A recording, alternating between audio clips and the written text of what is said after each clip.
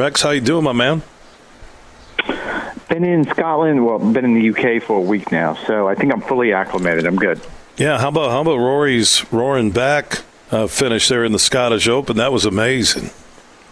It was pretty exciting. Robert McIntyre is clearly the hometown favorite. It's not many places that you go that Rory's not the clear favorite with the crowd, and this was one of them. I mean, I think everyone was going for Bobby Mack, and it was fun to watch. I mean, it was exciting. It's worth pointing out, and I've done this a couple times now, last year, the 18th hole at Renaissance where they played was the hardest hole on the PGA Tour. There were only 6 birdies all week long last year, and to have essentially the last 2 guys, Rory birdied it, Robert birdied it, and to do that in such dramatic fashion, that was awesome.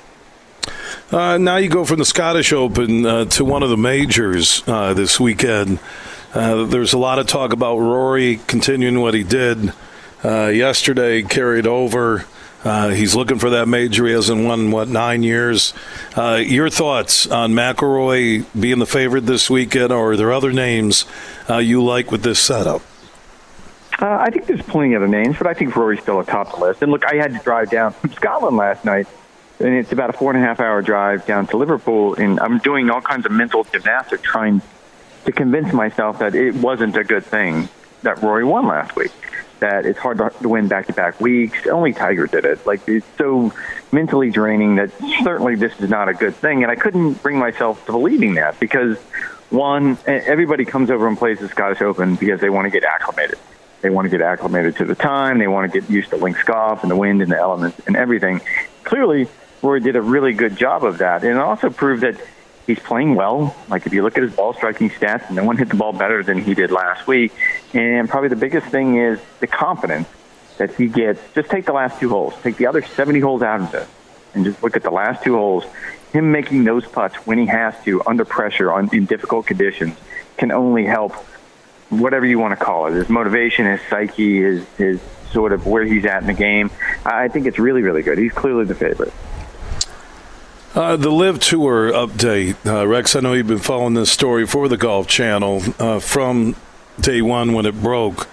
Between Senate hearings, the government involvement, Rory saying, I'd rather retire than play for Live. Where are things at right now?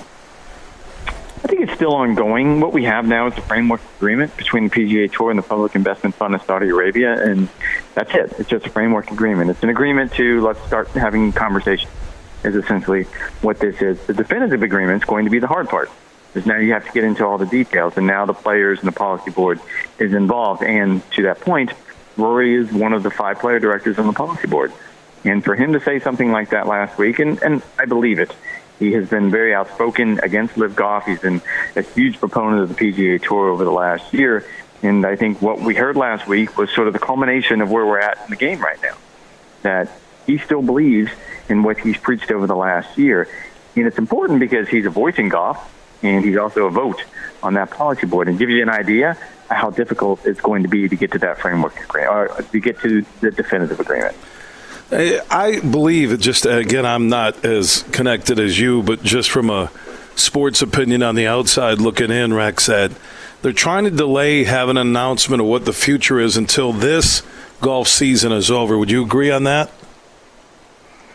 No, I wouldn't, only because I'm sure they would if they had an agreement, but they don't, because there aren't any details. I mean, that's kind of the thing. The policy board has met once, and this is getting really into the weeds, and it's not very exciting, but the policy board's only met once since they announced the framework agreement.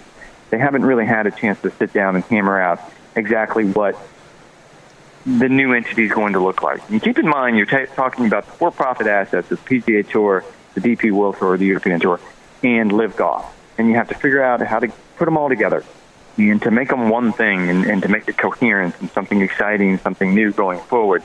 You also have to figure out how to get the players who join LIV Golf, get them back into the fold, get them back to the PGA Tour, the DP World Tour.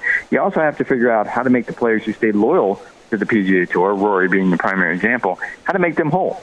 Like, they gave up a lot of money to stay on the PGA Tour. You have to make it right with them. There's a lot of things that need to get done before we get to all of those things, and I don't think they're anywhere close to coming up with a definitive agreement. Rex Hoggard from the Golf Channel joining us on the Roast Umber Coffee guest line, talking about the 151st Open Championship this weekend in Britain. My man, always appreciate your time here in the Huge Show across Michigan. Appreciate it.